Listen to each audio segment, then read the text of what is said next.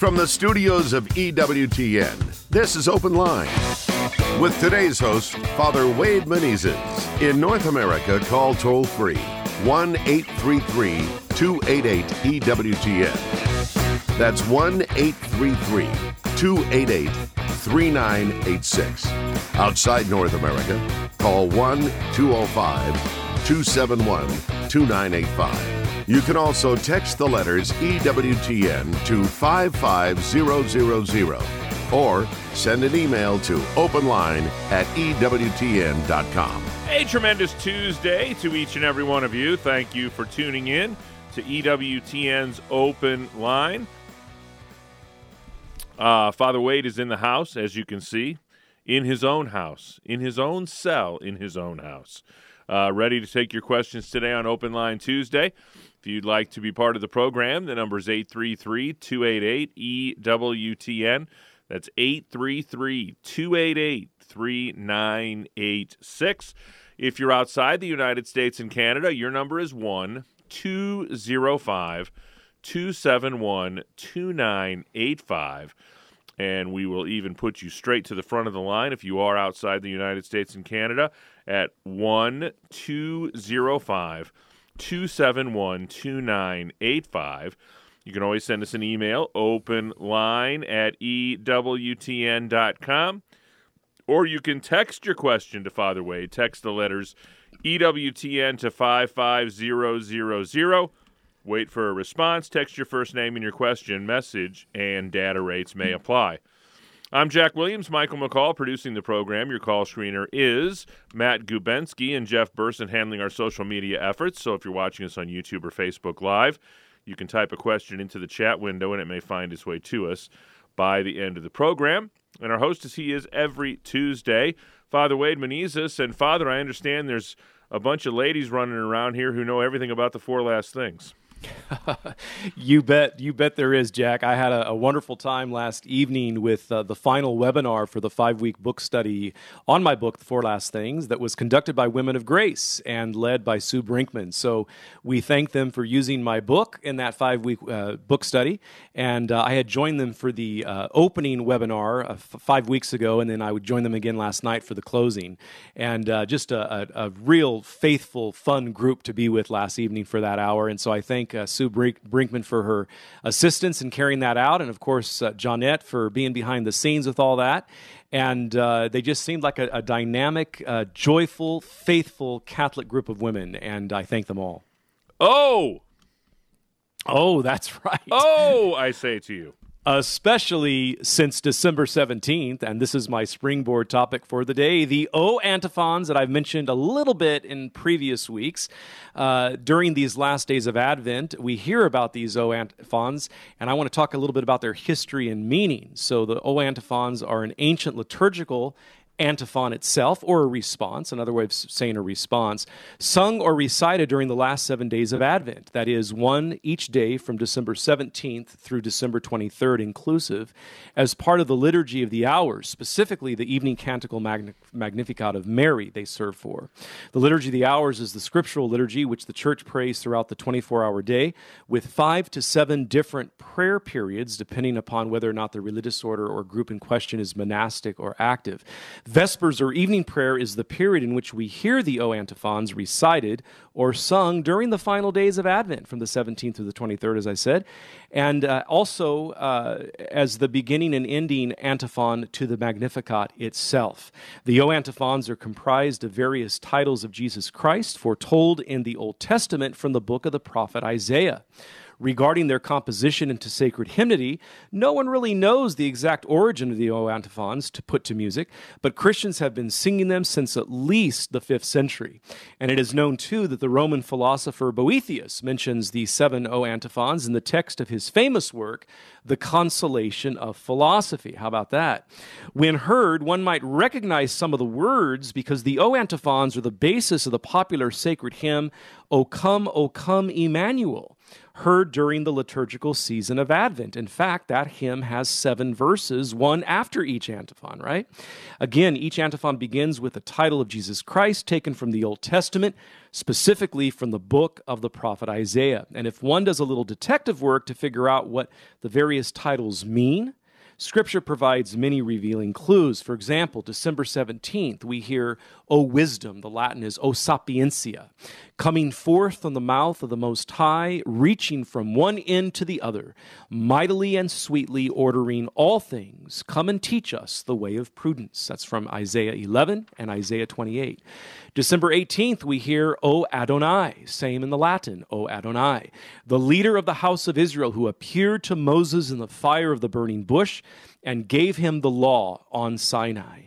Come and redeem us with an outstretched arm.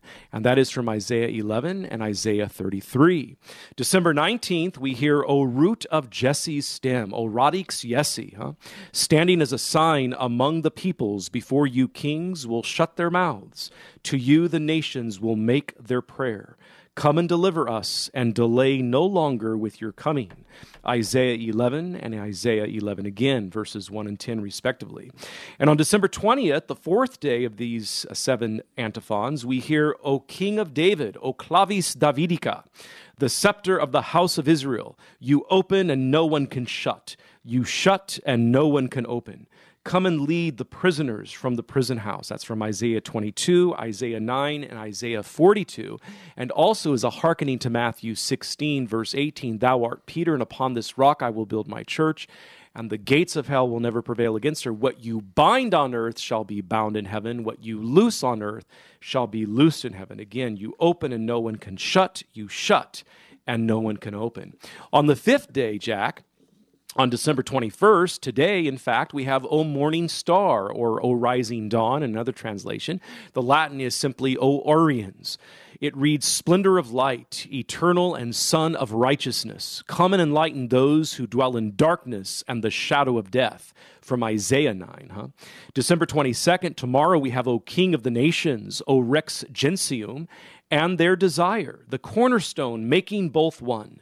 Come and save the human race, which you fashioned from clay. That's Isaiah chapter 2 and Isaiah chapter 28. And December 23rd, the last of the 7, we have O Emmanuel, O God with us. O King and our lawgiver, the hope of the nations and their Savior. Come and save us, O Lord our God. And that is from Isaiah 7, verse 14.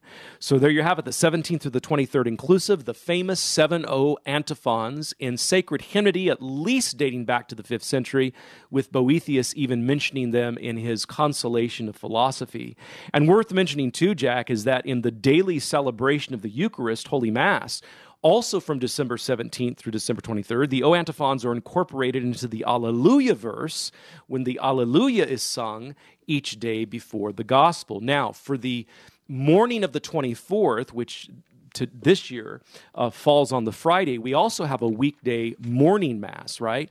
So one of those is repeated. And this year we have in the lectionary the O Nations one, O Gentium, O Light of Nations, being repeated for the 8th day, the morning Mass, which is for the weekday morning before the midnight Mass is celebrated.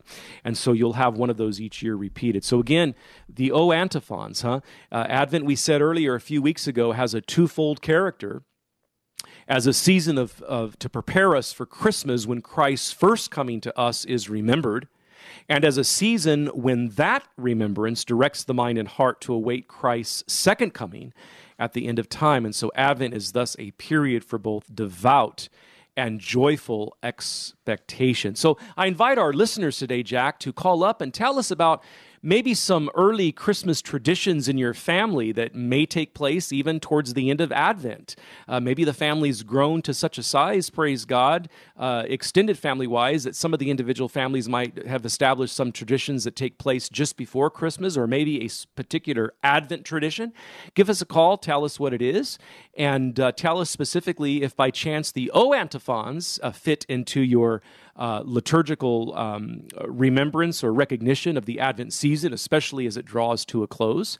And remember what St. Augustine says regarding Advent: let us not forget Christ's first coming, precisely so that we do not regret his second. And we look to Advent as this twofold character regarding both Christ's first and second comings. 833-288-EWTN is our toll-free number. It's a free phone call anywhere in North America. 833-288-3986. You can always send us an email, openline@EWTN.com. And we're looking to hear from you ladies who were part of the book study led by Sue Brinkman, the Women of Grace book study on Father Wade's book, The Four Last Things, Death, Judgment, Heaven, and Hell. And we've already had one when we come out of the little timeout here. We've got Bertha on YouTube, who was part of the study, and we'll get to her question right away. We want to hear from the rest of you that were part of that book study with Father Wade culminating last night, led by Sue Brinkman. And the number is 833-288-EWTN. It's Open Line Tuesday with Father Wade Menezes.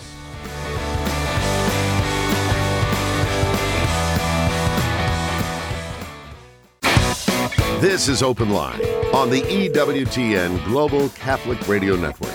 If you have a question, call 1-833-288-EWTN. That's 1-833-288-3986. Outside North America, call 1-205-271-2985. Or send us an email to openline@EWTN.com. You know, hot off the presses for December from EWTN Publishing, Adoption.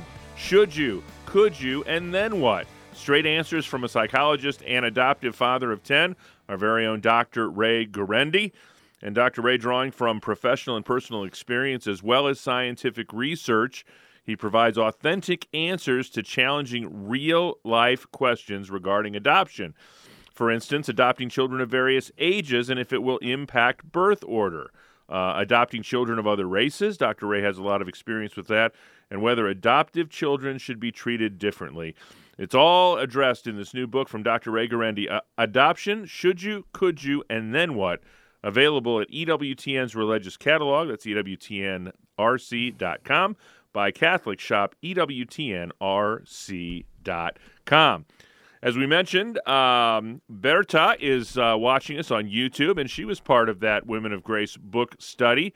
And she writes in, Father Wade, thank you for answering so many questions last night at our last Women of Grace book study on the Four Last Things. When you mentioned in your book about the atonement that we have to do as part of our purification in purgatory, how is suffering related and or unrelated to this atonement? In other words, does it make up for some of that atonement? It does. It makes up for some of that temporal punishment due to sin. So, for example, we see suffering as salvific. We see suffering as redemptive because we are members of the body of Christ, and He is the head of that body, and He suffered for us. His body literally went to the cross. He suffered and died for us.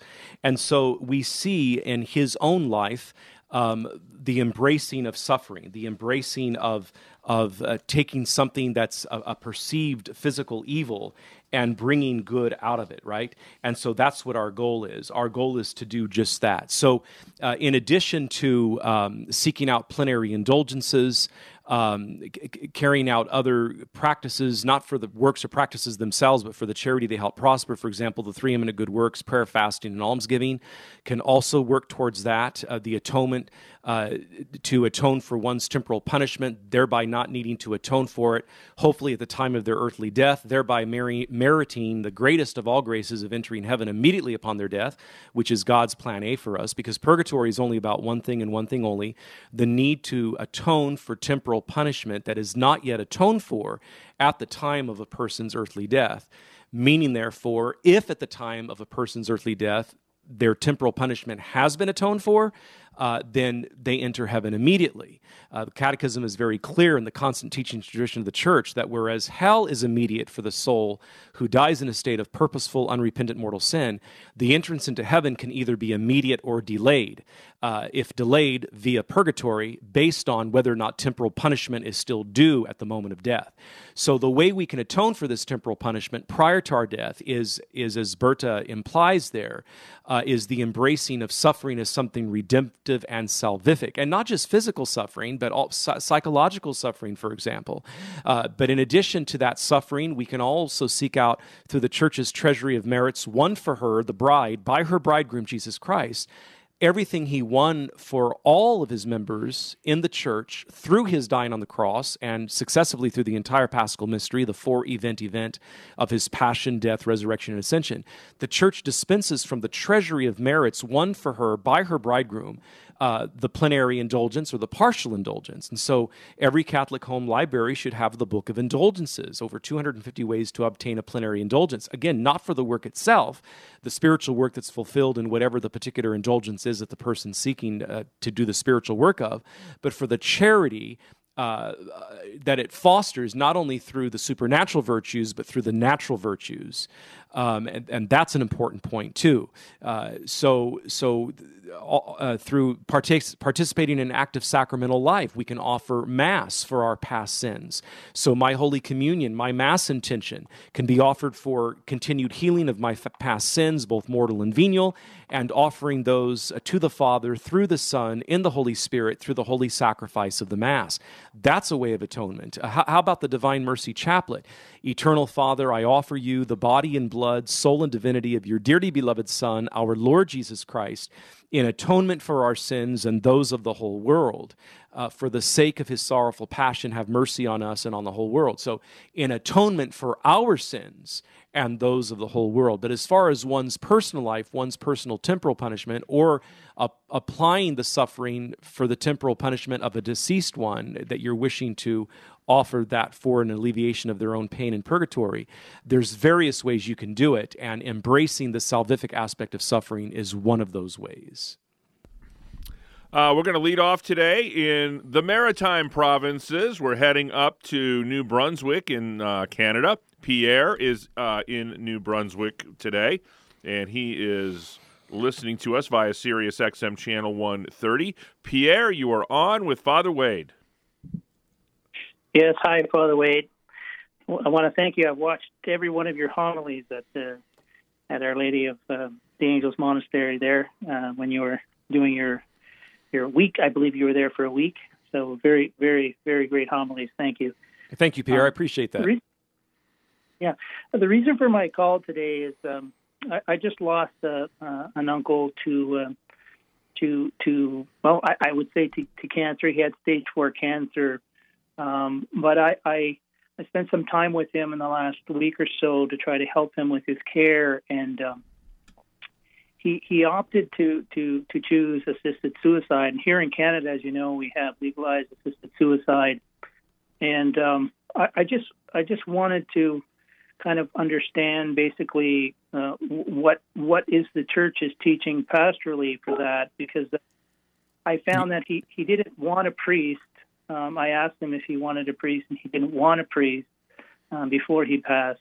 But he chose to do that, and he wanted me to go and see him for the last time, and I did so. But he had a prerequisite that I didn't bring up assisted suicide, and I chose, to go and see him and to be prayerfully with him and to try to be present for him. And but he basically was kind of telling me, or I guess trying to justify his decision throughout it. So I didn't bring it up with him, but he was basically adamant that he wanted to go that way. So he had a terminal to stage 4 cancer, brain cancer. So my dilemma is that there was no. I think ultimately he was categorized as a nun, N-O-N-E, a Catholic who basically didn't practice. Yeah. But the Church, from what I understand, I don't know the full details, but I just returning from the service now that there was a priest at the funeral home, and there was a prayer service. So I feel a little bit of uneasiness about the whole thing. Yeah, and rightly so. In the case of deliberate euthanasia or deliberate physician-assisted suicide, the final action of a person's life has been chosen in violation of the clear teachings of our Lord Jesus Christ and His bride, the Church, which upholds those teachings. We could even say that it's an act that expresses a serious defect in belief and in unity with the faithful in regards to the salvific aspect of suffering, something that our previous person who wrote us an email or a text asked about the salvific aspect of suffering. And so people like yourself do feel morally conflicted because of how the loved one chose to end their life. It is the Church's practice that a Catholic funeral mass is not appropriate when such a wrongful act and separation of belief has taken place. That's clear in Canon 1134 of the Code of Canon Law. So it is correct that he did not receive a funeral mass. And to be quite honest with you, how you described the case, I'm very doubtful that he would have wanted one anyway. But let's say he did, but yet simultaneously chose to end his life purposefully through euthanasia and doctor-assisted suicide. The Church cannot provide a funeral mass in such a case, clearly because it's in chosen violation of God's law. Now, it is true that the Church offers funeral masses in most cases of suicide, okay? But there's a clear difference between an individual death by suicide and euthanasia by physician-assisted suicide, right? When a person takes his or her own life, the response is one of sadness, sorrow, and the feeling of helpless loss. We don't know where their faculties were when they did it, say through self-cutting or stabbing or through a gunshot to themselves or a hanging or whatever. The most common thought spoken is he or she really didn't know what they were doing. Where were they at? What was their life like? Was a life strung out on drugs? What was it? Such a death is ascribed to fear or some uncontrollable psychological compulsion, we could even say, usually acted on in isolation. And so it is because of these factors which indicate that the person's free will is not fully involved that the Church can offer a funeral mass for such individuals. But physician-assisted suicide, however, such as your relative, I believe you said it was an uncle, is presented as something fully reasonable that they chose, that they rationally chose, and their own competent response to terminal illness and suffering. It has its own eligibility requirements, the Church teaches, including multiple assessments, a waiting period after the decision has been made, and ongoing confirmation of informed consent, right up to the final moment before the fatal dosage of medication is administered. The secular government, I said Church requires, I meant to say the government requires these steps before it's actually done. And so there's competence here when it's finally chosen, right? This is completely a different process meant to emphasize the dying patient's autonomy and their free choice. It is not an acceptance of death as part of God's plan because it fails to express hope and trust in the final and decisive choice, we could even say, of our life here on earth, dying a holy death in Jesus Christ. And mind you, there are many, many drugs that are permitted when one chooses no longer to pursue extraordinary means of self-sustainment. And with brain cancer, I presume extraordinary means are only to a certain point. And at that point, when it's met, like stage 4, as you said a couple of times, it's just the body's naturally beginning to shut down. Well, there's drugs that can keep the person totally comfortable, pain-free, even if they're comatose or semi-comatose. And the Church teaches you can take those so the person wouldn't feel the pain. They wouldn't have cognizance of the pain. And that can still be offered as uniting your suffering to Christ on the cross, as something salvific. But instead, when the person purposefully chooses doctor-assisted suicide, there's a problem here. It's different from other non-doctor-assisted suicides when the person does it on their own, at home or in an isolated warehouse, or they take their own life. So I'll finish this up when I come back, because it's a very, very important question. 833-288-EWTN is our toll-free number, 833-288-3986. It's EWTN's Open Line Tuesday with Father Wade.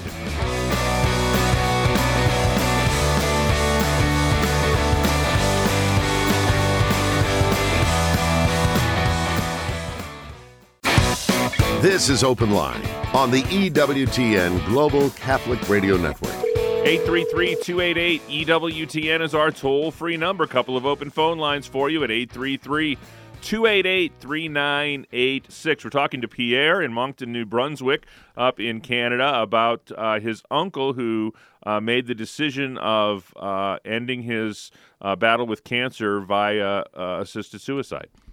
Yeah, so I just want to wrap up for Pierre his question. Our Catholic faith requires us to be clear and consistent in our beliefs and practices, right?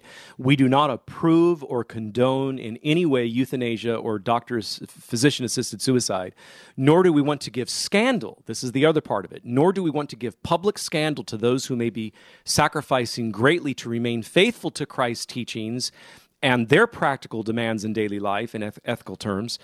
Scandal means an action which causes someone else to stumble or to make it harder for them to act in a morally good way. We do not seek to punish the dead or the living by refusing a funeral mass. That's not the intention here. We simply wish to remain true to the one, capital O, to the one to whom we all belong, Jesus Christ, who died for us and who will come to judge the living and the dead, and the world by fires. So we want to be faithful to the teachings that he's left, the church he founded. And so we have to deny a funeral mass for those particular cases, which are different from suicides that are non-physician-assisted suicides. Now, all that said, I want to point out that, Pierre admitted that his conscience was pricked, and that's a good thing. Something didn't seem quite right with his uncle. Now, it sounds like there was a priest present for prayers at the funeral home. Now, whether or not your particular diocesan bishop there in Canada permits that, it's clear that church teaching regarding canon law, that it's canon 1184, that a funeral mass is forbidden, it cannot be given. I would have to research to see if it's still permissible to have prayers at the funeral home like you yourself witnessed, Pierre, for your uncle. I wouldn't be surprised if that was the case, that it was permitted. But the funeral mass, the celebration of the Eucharist, the source and summit of the entire Christian life, would not be able to be celebrated. And then I just want to finish by saying this. Pray for the blessed repose of your uncle's soul. Pray the Divine Mercy Chaplet for him. Pray for those who are in similar situations because they don't have the truth or they don't have the heroic virtue to embrace the salvific and heroic aspect of suffering by accepting the drugs even that make them comfortable in such a stage 4 cancer state. Which will even make them comatose so they're not cognizant of the pain. Pray for them to have the courage to do even that, because again, even that can be offered up as salvific. And so pray for your uncle, pray for the blessed repose of his soul, and never ever give up on the mercy of God. God's mercy is wider than any sin, and we can never, ever forget that. And so thank you, Pierre, for a great witness question regarding the church's teaching on euthanasia. And I'll close with this, too. It's not the church's issue that the funeral mass is being denied.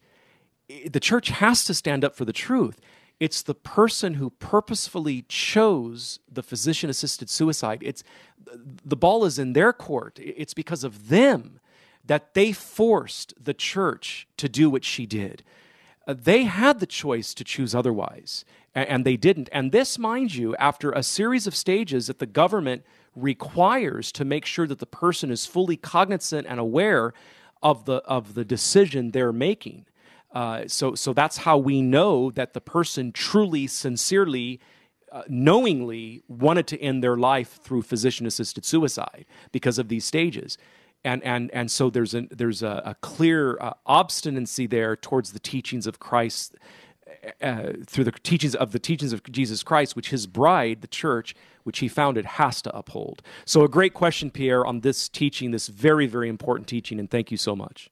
Couple of open phone lines and plenty of time for your questions today at 833-288-EWTN. That's 833-288-3986. Next stop is Fort Mill, South Carolina. Stacy is in South Carolina, listening on Sirius XM Channel 130. Stacy, thanks so much for holding. Welcome to the program. Thanks for having me. And I think it's providential that I called right when I did, because I was actually calling about the Antiphons, but great. My mother, died of glioblastoma, and she had 4 months, which is a terminal brain tumor, and she had 4 months from her diagnosis to when she passed away on Easter Sunday, a couple hours before Mother Angelica herself passed away. Yeah, wow. And whom my mother loved. So I had a semi-vision that I'll just say I just knew in my heart that when she was diagnosed that day, after the biopsy came back in the hospital, I saw kind of a crown of my 12 children around my mother's head, and that she would die in my bedroom. And that's actually how she died, with us singing the Divine Mercy Chaplet. Wow. And so my message, and this was a year after that Brittany Maynard case of a young woman who chose assisted suicide, and she publicized it because of glioblastoma, which at the time my mother was very much against. And when her moment came, she heroically stepped into the deep, and God gave everybody the grace, including my mom, to beautifully withstand this terrible, terrible disease. And he rewarded us with real mercy and peace. So to anybody who's facing anything like that, just trust in the mercy and all the preparation that you've done through your prayers throughout the years of your rosaries. God is not stingy in opening up that treasury, and I saw it firsthand. So Stacy, you bring to mind, even going back as a seminarian, when I would go pray with families at the bedside of a dying loved one, and especially as a deacon, as a priest, and most especially as a priest administering the last rites to the person on their deathbed. When I walk in the room, whether it's a hospital or whether it's the family home, as soon as I walk into the room where the person who's dying is, and they're surrounded by loved ones, you can tell immediately by the joy that is present or the joy that is absent at the time of this person's passing, whether or not the family practices their Catholic faith. If there's a heaviness, a foreboding, even a brooding when they see the Roman collar walk in the room, you know that this family, or at least the majority in the room, standing around the bedside of the dying loved one, don't practice the faith. They have animosity towards the faith. They'll permit the last rites, but somehow, some way, they're not happy that the priest is there.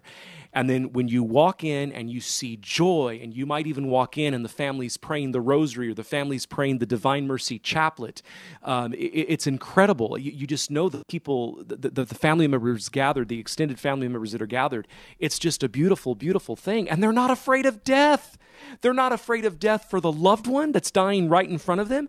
They're not afraid of death for themselves. They become more adequately prepared for their own death in the future by having witnessed grandma or mom have such a holy and quote-unquote provided for death with the last rites and its 5 constituent elements that make it up. You know, the confession if the person is able to go and wants to go, the anointing of the sick, the prayers of commendation for the dying, which includes the litany of the saints, holy viaticum if they're able to receive their final Holy Communion, and then the apostolic pardon. I mean, how awesome is that? To have all 5 or any number thereof, those 5 elements of what constitute the last rites, administer to the loved one, and to witness that, and to see the loved one have such consolation and peace in their final hours on their deathbed. It's just a beautiful thing.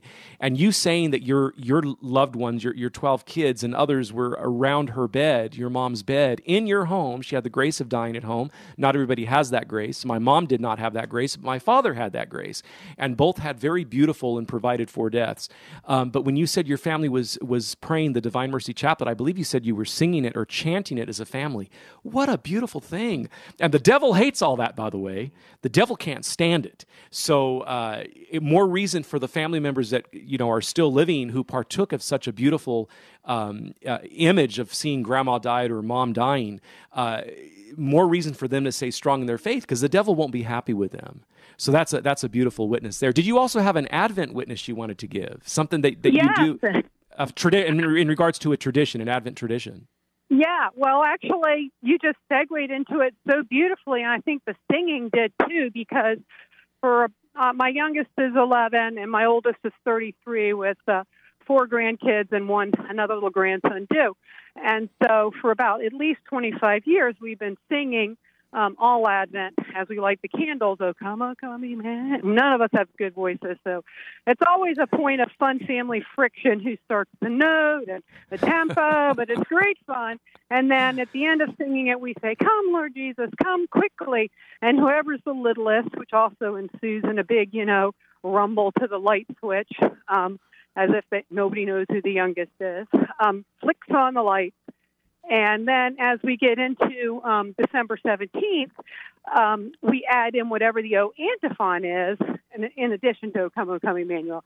So we sing 2 verses, and it was so, and God is just so merciful in giving you back more than you have given him. So now I have some of my adult children visiting with their kids, and there's my daughter with her little 20-month-old who eats before everybody else, sitting at his little high chair with my little Advent wreath, and we all gather, even though they were cooking dinner, we're not eating.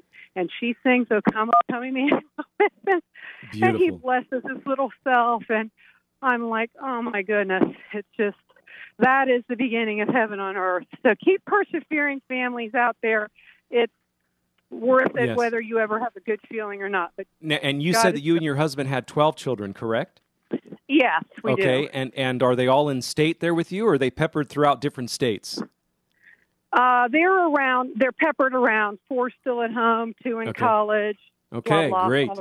And how many grandchildren so far? How many grandchildren? So we have 4 grandchildren, and then another baby is due. So they're coming. Well, then you have 5 grandchildren. You have 5 grandchildren then.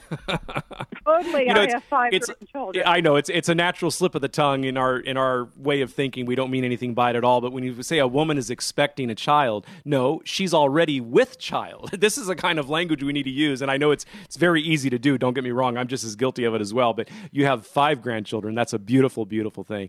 Well, Stacy, thank you for such a great witness call, and God bless you all. And I'm sure the little ones especially look forward to that rose-colored candle for the 3rd Sunday of Advent, Gaudete Sunday, and they want to light that one because that marks just over halfway done with the liturgical season of Advent, right? Do they get excited about the rose candle? Oh, I have 5 sons and 3 grandsons, including the grandson that's not born, and all little boys are pyromaniacs, so of course they do. Yeah, right. Okay, that's a joke, but yeah, they love lighting the candle. Well, look at it as the flame. Look at it as all those guys in your family, all those boys, the flame of the Holy Spirit enlivening their lives. Let's look at it that way, and hopefully Saint Joseph will have a great take on their lives as well, and influence them as well with his own life as the head of the Holy Family. Amen. Amen, Father. Thank you. All right, Stacy. Thank you so much for a great call. 833-288-EWTN. Pick up the phone and give us a call at 833-288-3986. We want to know about your Advent traditions, and also we want to hear from you ladies who were part of the Women of Grace book study on Father Wade's book, The 4 Last Things. Another one of those gals, Deanna, is also watching us on YouTube today, and she said, you mentioned in the book study that we should read a biography of a saint every week. I have found some to be questionable. What is a good source for such books? Okay, she's right. When I said that, I meant it in the context of a short, condensed version of the lives of the saints, where maybe you can take a saint's life each day, like a 365-day reader as part of your daily spiritual reading. And in those cases, those compilations of the saints' lives, each saint's life is very condensed, maybe a page to a page and a half long. Or get a 52-week reader where you're meant to take one saint a week and maybe it's a 3 to 4 page life of that saint. It's up to your schedule, and there's no hard and fast rule on this. You could get a complete volume set of Butler's Lives of the Saints that has a very long entries on the different saints' lives. If you want to take on something more heavy, and more lengthy. But in the context that I mentioned to the ladies on the webinar, Jack, it was specifically to try to find a daily reader of a saint where each saint's life is maybe a page to a page and a half long. And I told them, I said, pay particular attention. And I say this in my book, The Four Last Things, A Catechetical Guide to Death, Judgment, Heaven, and Hell. I'm holding it up right now for those of you watching live on our Facebook feed or our YouTube feed. In chapter 5, which is titled The Necessity of the Spiritual Life. So the 5 chapters are death, judgment, heaven, and hell, and then the necessity of the spiritual life. It's in chapter 5, The Necessity of the Spiritual Life, where I mention this. Try to find a good condensed version of Lives of the Saints that you can take one on each day or once a week, where each saint's life is maybe a page to a page and a half long, and pay particular attention to those saints who had the same vocation and state in life as you. So, for example, wives and mothers, pay particular attention to the wives and mother saints. Husbands and fathers, pay particular attention to the husband and father saints. Priests, diocesan or priest, religious orders, pay particular attention to those priests who were either diocesan or religious order priests, etc., or religious brothers or active sisters or contemplative sisters, or young people, young men, young women, like Blessed Pier Giorgio Frassati or Blessed Gemma Galgani. It doesn't matter. Just pay particular attention to those saints who have the same state in life and vocation as you. Now, we benefit from reading the life of any saint. That's clear. So I'm going to benefit from reading the life of a wife and mother saint. I'm going to benefit from reading the life of a single female saint who is single in life. No doubt. I benefit from reading the life of St. Maria Goretti, for example, who died at age 11. No doubt. There's no doubt about that. All that said, just pay particular attention to the saints who have the same state in life as you, because they lived in the modern world of their time just as you live in the modern world of your time, right? If they did it, you can do it. If they achieved heroic sanctity despite their faux pas, despite their issues, dependencies, and addictions, you can do the same. If they did it, you can do it. They can achieve heroic virtue, you can. They can achieve sanctity, you can too. And so I like to recommend, I believe it's put out by Ignatius Press, is Bert Gezzi's, G-H-E-Z-Z-I, Bert Gezzi's Voices of the Saints. And he's appeared several times with Father Mitch Pacwa on EWTN Live on Wednesday nights. Voices of the Saints is the title of the text. It's designed to be a 365-day reader, one each day, but you don't have to do that. You can take one a week and get through it in 3 years. Each saint's life is no longer than 2 pages, page to page and a half, page and 3/4. And it's just a wonderful compilation. And what I love about that particular text is that in the back, he has several glossaries. So he'll have an issue, dependency, and addiction glossary. Saints who had drinking problems, saints who had problems with anger. Then he's got, single saints, married saints, etc. So he's got several glossaries back there, which makes it easy to identify what the saint's state in life was.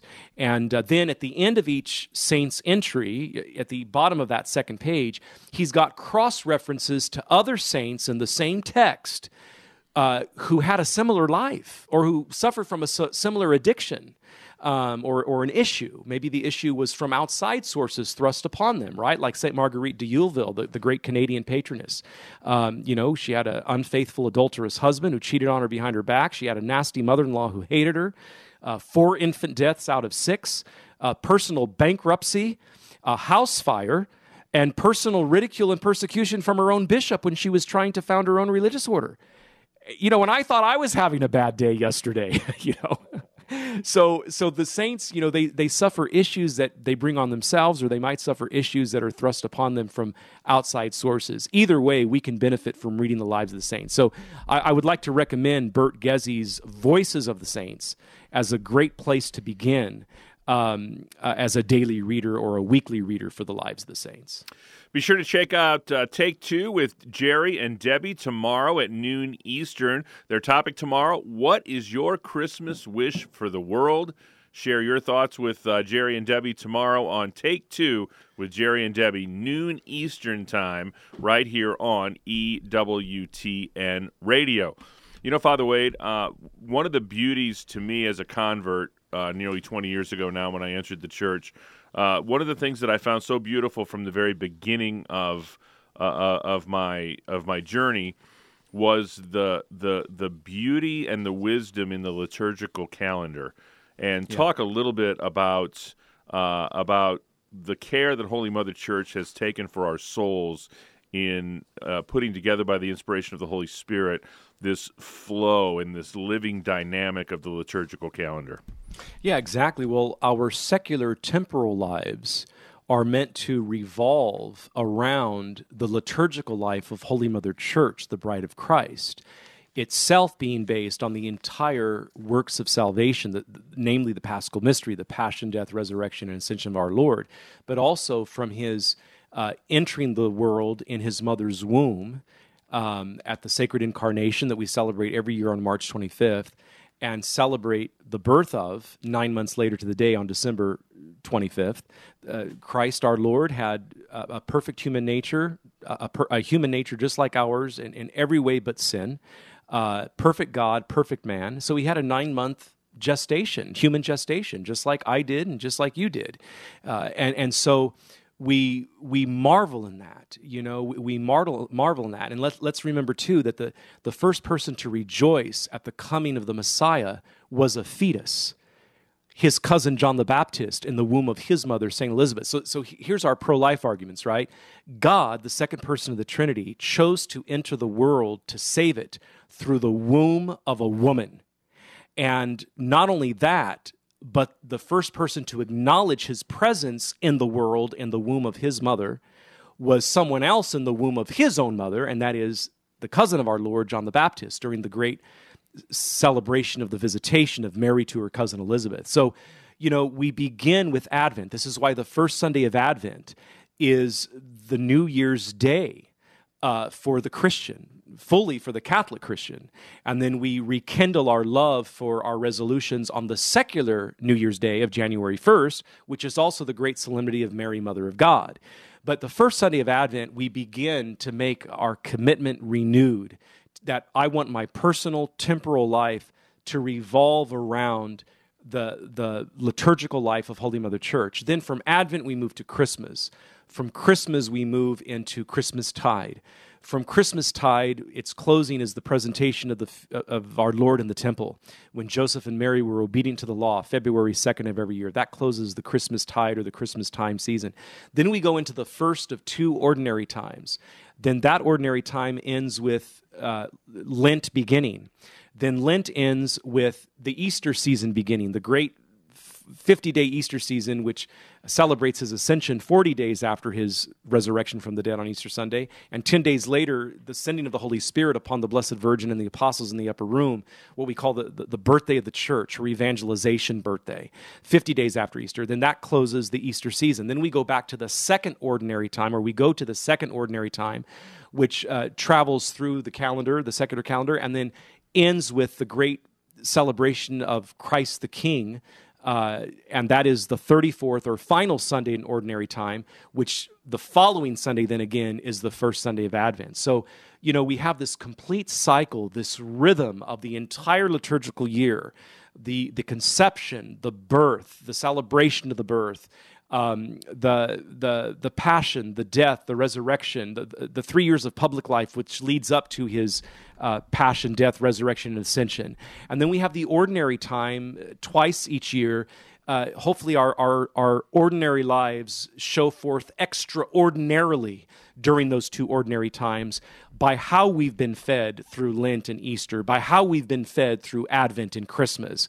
I kind of marvel that it's kind of funny that it's ordinary time that we have twice. We don't have two Lents. We don't have two Christmastides. We don't have two Easters. No, but we have two ordinary times. Why is that? Well, I would like to think that it's because our ordinary lives, Jack, are meant to shine extraordinarily by having been fed through these other liturgical seasons of Lent and Easter and Advent and Christmas and their tide seasons. Eastertide and Christmastide, are meant to shine forth in an extraordinary way during the two ordinary time periods. So the liturgical year is a gift, a true gift, and this is why the domestic church, the home, should show forth the different liturgical seasons through the different liturgical colors: the green for the ordinary time, the violet for both Lent and Advent, the white and the gold for Christmas and for Easter, etc., the red for the martyrs, the rose for Gaudete Sunday, the third Sunday of Advent, showing that it's just over halfway done, the rose-colored for Laetare Sunday, the fourth Sunday of Lent, showing that it's just halfway over as well, the Lenten season. So, from the tablecloth on the family dining room table to the wreath on the door and the color of the ribbons, let people know it's a Catholic home that follows the liturgical year. It's just a beautiful thing. And Father, Ruth is watching us on Facebook Live, and we've just got about 30 seconds left. She has a progressive neurological disease, and she wants to know if she should receive the anointing of the sick monthly. Yes, she should. She's in what's called a persistent illness state, and those in a persistent illness state, like Ruth describes for herself, or ongoing cancer, for example, makes them an automatic candidate for the anointing of the sick once a month. And this is why you'll often see a priest who might be stationed at a parish by himself, he has no associates. For those who are in persistent illness states, who are still mobile, they can still get to the church, that priest might offer a monthly anointing of the sick after a homily, say on the first Saturday or the first Friday of the month, the weekday Mass. He might offer that so it frees him up to have more time to see those who truly need the anointing of the sick, who are not mobile. He can go to their homes, and it lessens up his schedule a little bit because those who are mobile can come to the parish to receive the anointing. Father, would you leave us with a blessing? I certainly will, Jack. May the blessing of Almighty God, the Father, and the Son, and the Holy Spirit descend upon all of our Open Line Tuesday listeners and remain with each and every one of you this day and always. Saint Joseph, terror of demons, pray for us. On behalf of our host, Father Wade Menezes, our producer, Michael McCall, call screener Matt Gubensky, and our social media maven, Mr. Jeff Burson. I'm Jack Williams. I hope you have a great rest of your Advent season. Back at it next week. Actually, back at it tomorrow with Father Mitch Pacwa. Until we get together then, God bless.